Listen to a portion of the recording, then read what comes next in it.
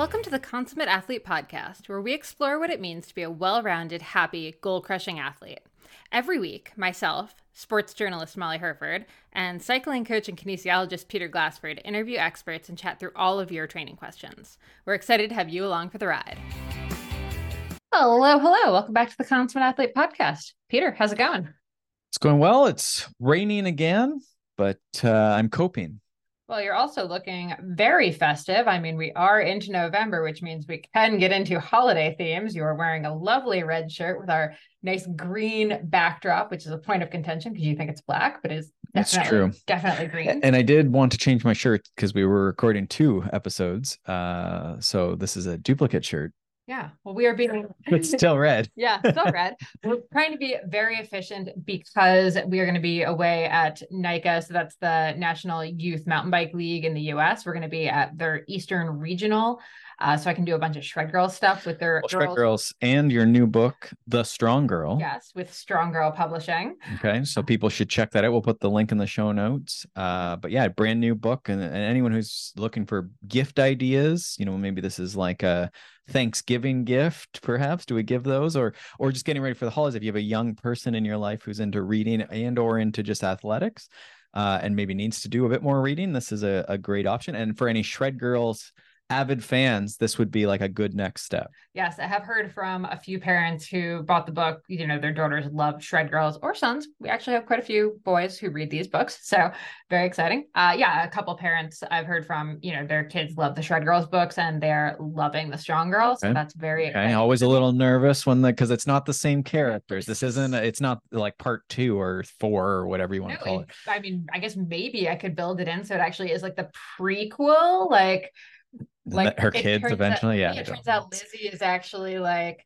the great grandmother of Allie or something. I don't know. Anyway.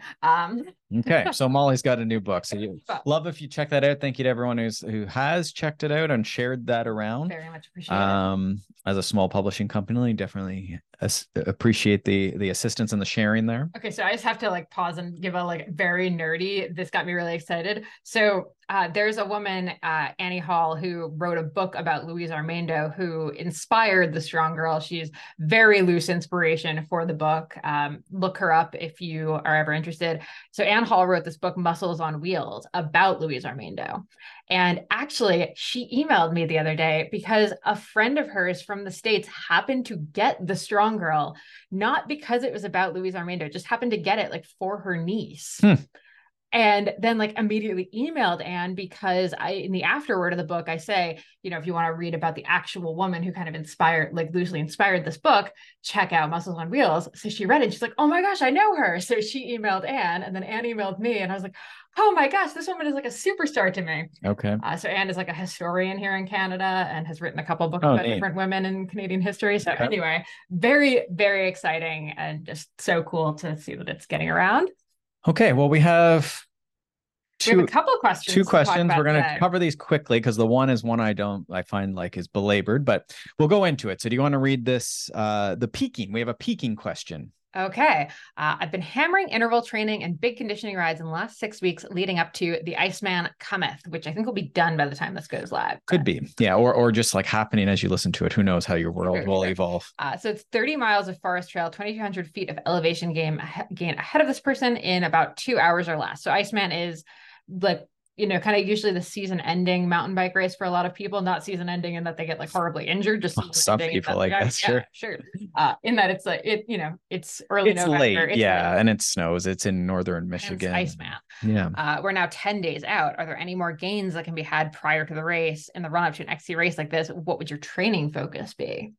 Yeah. So I mean, good luck to everyone. Our good friends Brian Matter and Alexi are I assume both. Brian Matter's been there every year, and that guy is, what an impressive man. Him and Sandra Walter are the ones that give me hope to just keep going at it. But Brian, last year he was leading. I remember we were watching the. Yeah, I think was he not on the podium or where did he end up? It's hard to say. Everything changes in that, but yeah, Alexi won last year, and Brian just is amazing whether he wins or not. So kudos and good luck to them. Everybody else doing it. So you're gonna peak. It sounds like this person has all the hay is in the barn is the saying. You're a couple weeks out. So all you can do now is basically screw it up. And this is a master's adult person who works and has family. So our rule of thumb with peaking is the working person's peak. And that's basically don't screw it up and try and like put yourself in the best position. We talked about position a little bit with that end of the season. Like, how can you be in a good position? So if you are super stressed from work and like someone's phoning you like the morning of the race and you're yelling into your phone, which has happened to both but of then us. it's snowy and you didn't anticipate that it was going to have, you're going to need clothes and like someone to maybe take your clothes on the start line. Your bike's not ready. You haven't checked the sealant in your tires. You didn't look into the tires that are like best for this race. Like some of this stuff should have been done in advance of the 2 weeks, but a bunch of it happens in the 2 weeks before. So 1 week before, the week before race week, try and get stuff off your plate. This is with family. This is with the work as best you can. It's not always possible. You're going to have stuff that like, don't stress out when you have stuff, but try and get stuff out of the way. This includes bike maintenance. Week of the race, if you can get there 1 or 2 or 3 days early, I think that's a good idea. Just so you have slack, you can figure out the race venue, maybe do a quick, this course is short enough, you could probably pre-ride it. Get checked in. You're not, the person showing up on race morning trying to register at 5 a.m. if that's even an option, or like late at night the night before you're out running around in the expo. So try and set yourself up for the best, to put all that hard work to work, right? I guess. Yeah. Not the time to add one more monster interval session or one more super technical mountain bike that you weren't supposed to do, or one more base phase somehow, or right, or yeah, just strength training. So usually that week before, the week before race week, let's talk about the actual training. Usually you do like a midweek workout, so something like Wednesday, not the hardest one you've done, but similar to what you'd been doing midweek before. So say you were doing, I always say 5x3, but that's probably not what you were doing. Maybe you do like a 3x3 that Wednesday, something like that. Just a little bit less, but still very intense. The volume is generally coming down, but you're keeping this person actually, like they were reducing, they were riding every other day, which is sort of an odd strategy. It probably could work fine, but usually you keep the frequency of your rides about the same. Some of that is like, you want to be familiar with the bike. You want to be fresh. You don't want to be stale. Sometimes they use these words. So riding the same number of days, if not even more, sometimes like a morning spin, if that was an option. And then the Saturday, I think this race is on Saturday, I don't remember, but about a week out, that could be a pretty specific ride. But again, you're not replicating the race. This one, you might actually be pretty close to doing it, but it doesn't have to be like hard for 2 hours or an hour and a half. Again, just whatever you've been doing to prepare is probably good, but just not the full workout. So if you had been doing, say, 4x10s threshold on the weekend, maybe you do 3x10 or 4x8 or 6 or something. And again, intense, but not depleting. And then you sort of travel to the race and away you go. Midweek, again, the week of the race, again, probably some openers. They might just be that 3x3 again, right? Like it might just be something like that the Wednesday before the race. That might be on the course if you happen to be there very early. Some of the athletes I have going there will do a bit of a pre-ride on maybe the Thursday. I think they're doing it a few days out. Again, that depends what you can handle. Yeah, so that's peaking.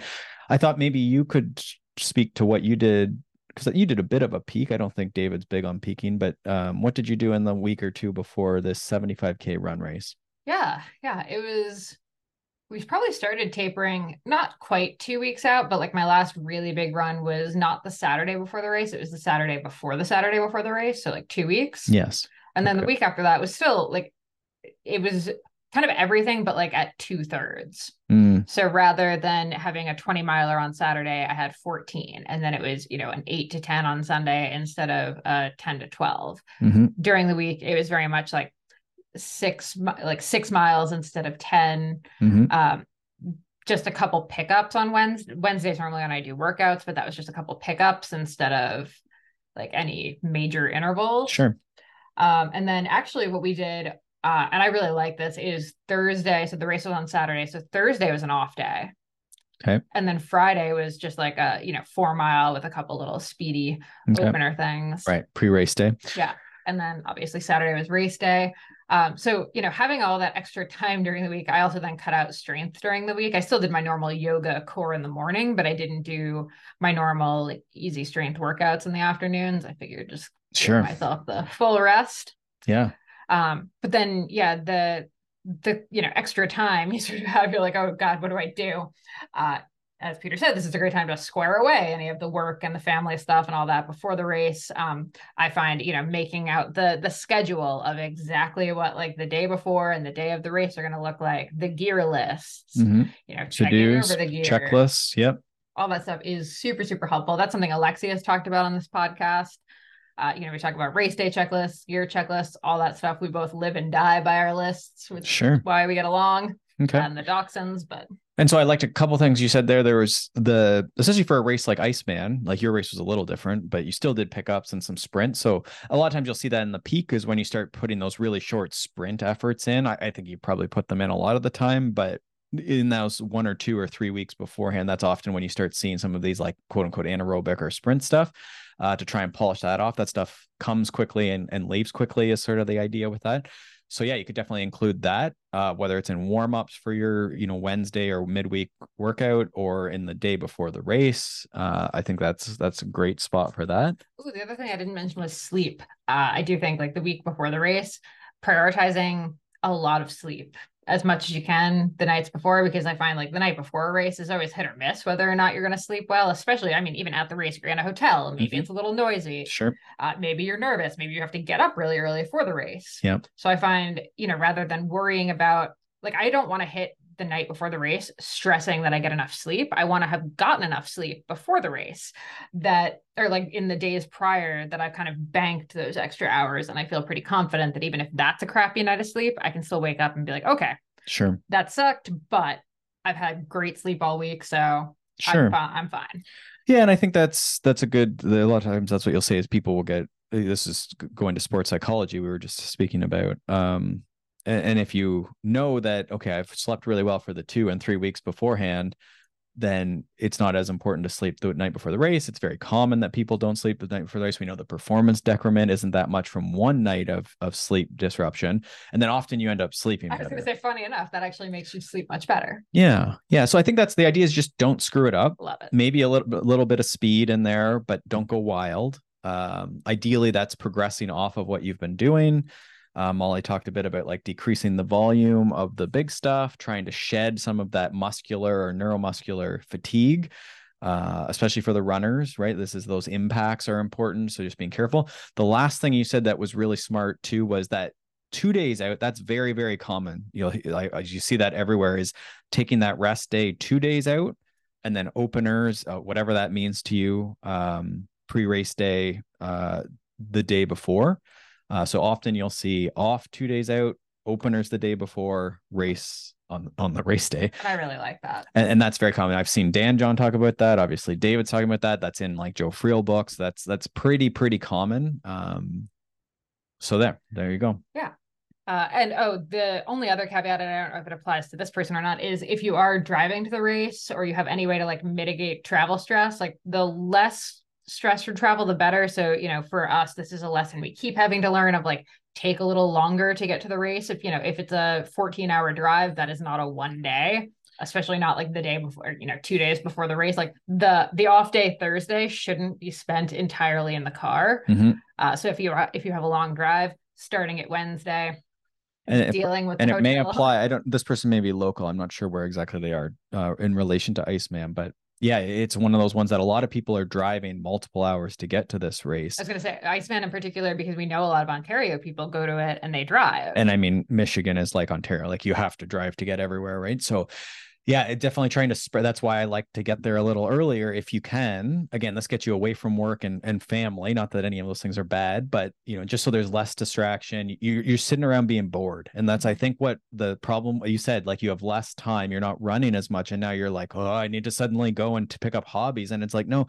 you need to sit on the couch. Yep. And that's the best racers who I grew up with. I was not one of them, but the ones around me were just so good at. They would sit and watch the stupidest TV show, just like all day, just funny, lighthearted movies. And this is why you didn't make it. They'd nap, and I'd be like stirring around and like, oh, maybe I'll just go ride a little extra, and then I'm gonna go check out the shopping mall, and then but it's you gotta, you're laying down, and this isn't something as adults we do most of the time, But that race week, this is where you're switching to that. Like, it's not as important to get your 10,000 steps. It's not as important, all this volume and endurance and all this stuff, right? That starts dropping out. Yeah. Perfect.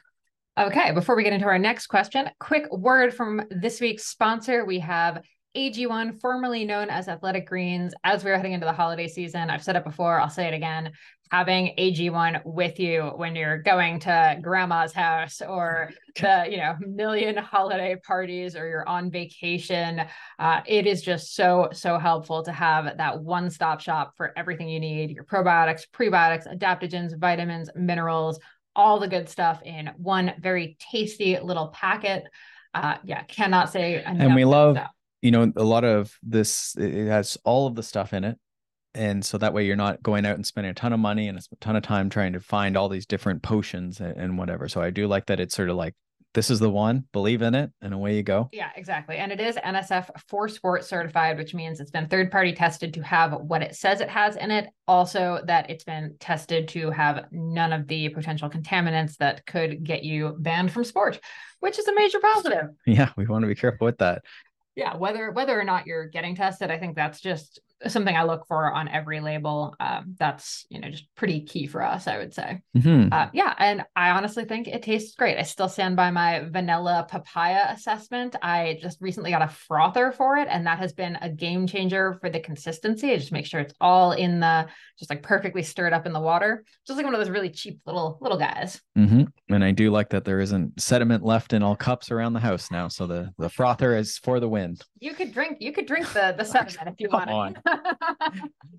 So like it's like extra good for you. Then exactly. It's like, okay. And bonus, if you use the link drinkag1.com/MollyH, you also get a 1-year supply of their immune supporting vitamin D drops.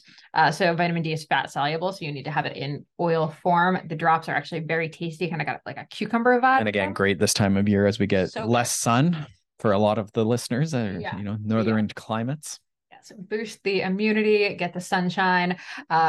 Sunshine in a droplet, I guess. Liquid sunshine. Liquid sunshine. Yeah. I feel like some other brand probably has the trademark on that. I don't know. Maybe like oil for your car. I don't. Anyway. Oil for your car. At any rate, you also get 5 free travel packs. So if you do have a trip coming up, definitely worth the try here. So head to drinkag1.com/MollyH to take ownership over your health today. Okay. Next so question. We have a second question. Do you want to, there's the note. Molly's needs. There you go. Okay. So this one, how would I do a strength block?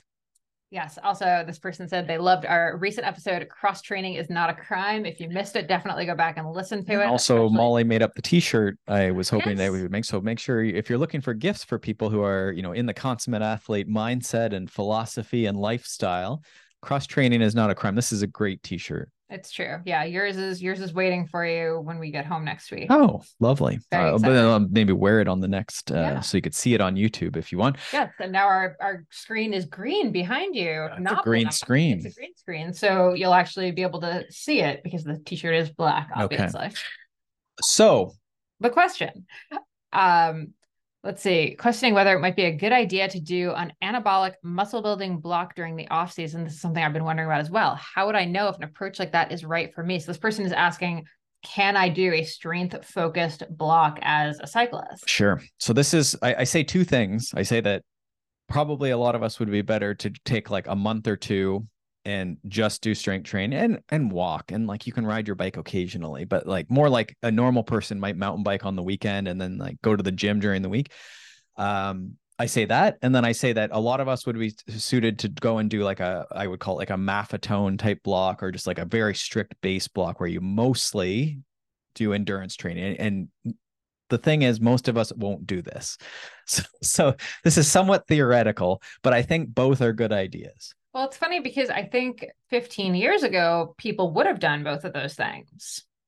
Maybe, I don't know. But I do think with the trainer riding, I think a lot of people you don't really need to do strength because you have this trainer set up so you can just ride year round. It's very easy.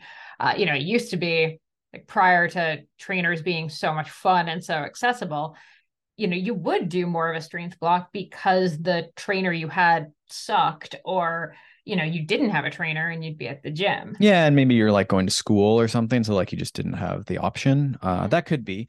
And then yeah, maybe base training was like more accepted then, even though zone 2 is super trendy now. But in any case, I think the way I would sell this to you is that lots of people don't do anything for months, if not years. So it's common.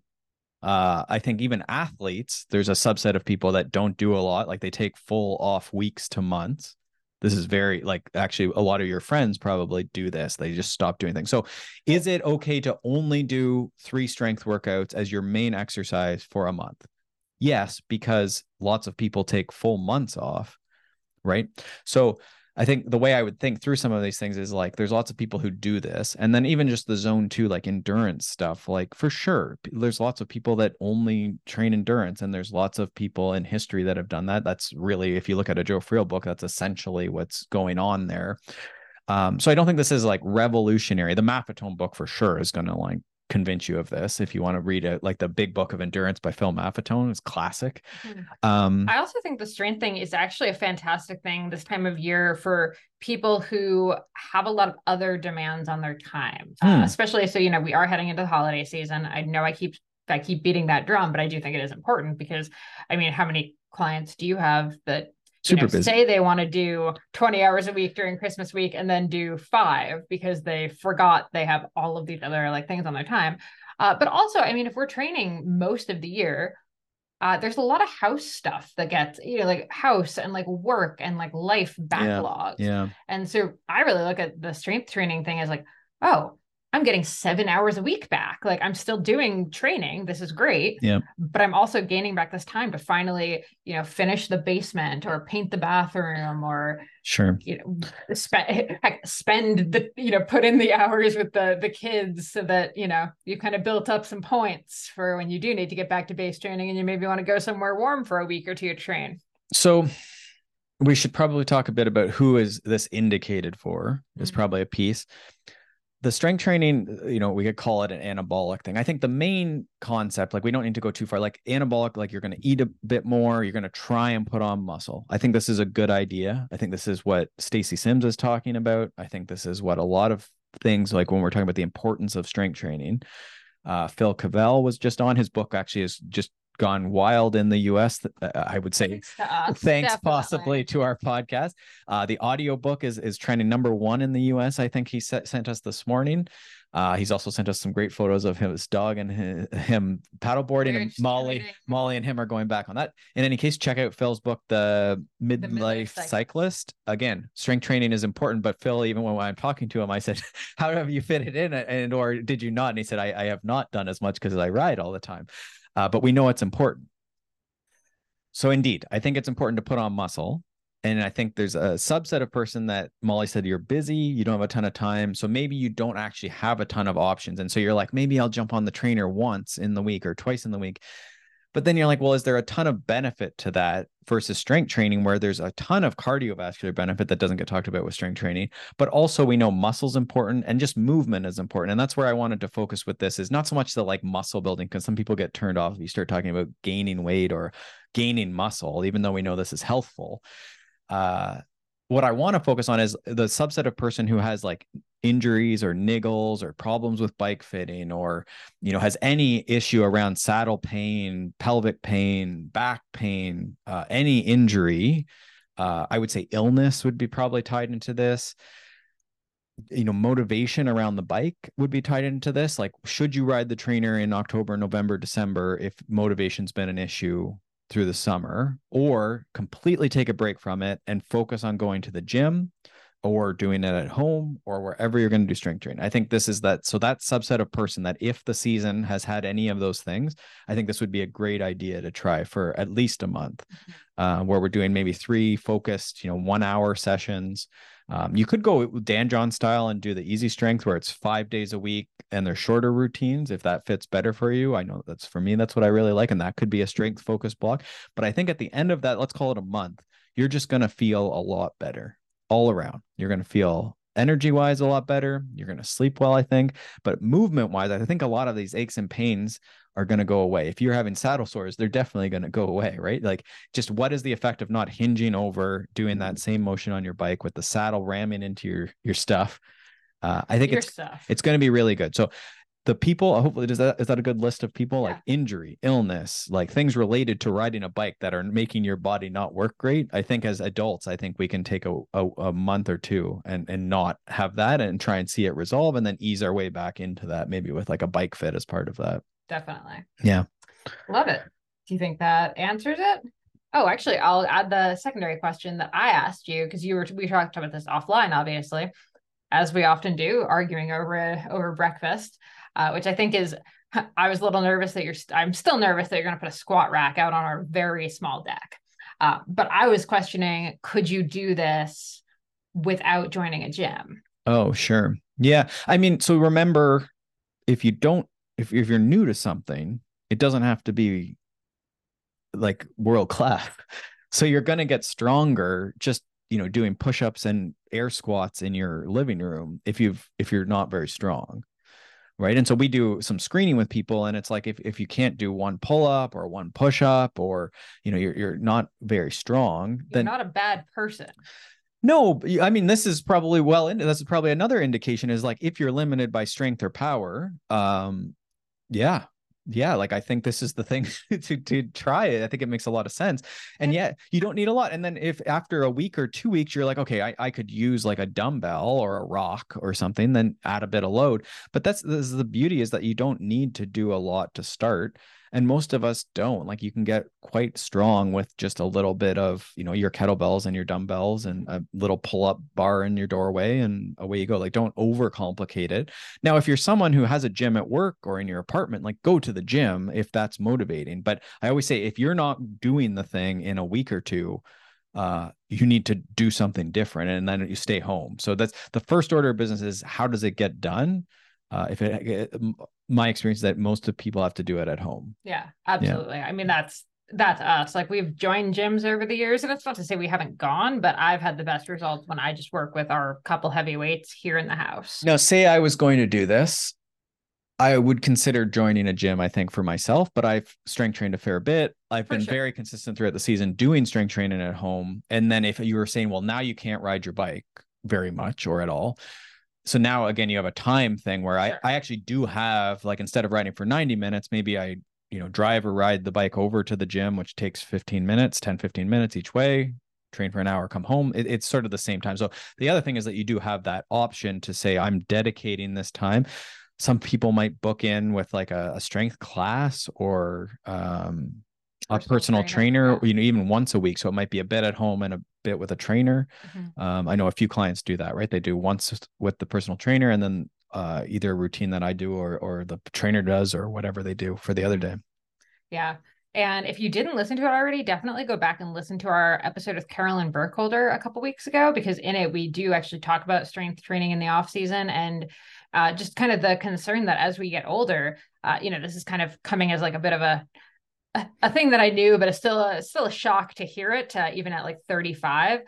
It gets harder and harder to put on muscle the older you get. So even if you were someone, if you're listening to this and you're like, oh, but I bulk up so much, you probably don't anymore.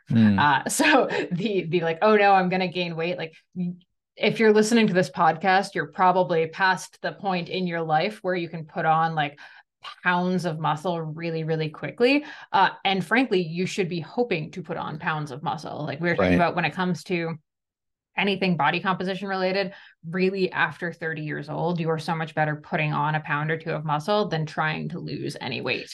Sure. And I think that's, again, beneficial from a metabolic standpoint, from a strength standpoint, activities of daily living. I think even biking, most of us would see improvements with this. Is there some people that would be, edge cases where for sure they just like are genetically, they're very good at putting on muscle, and it just like is falling off them, or falling onto them, I guess.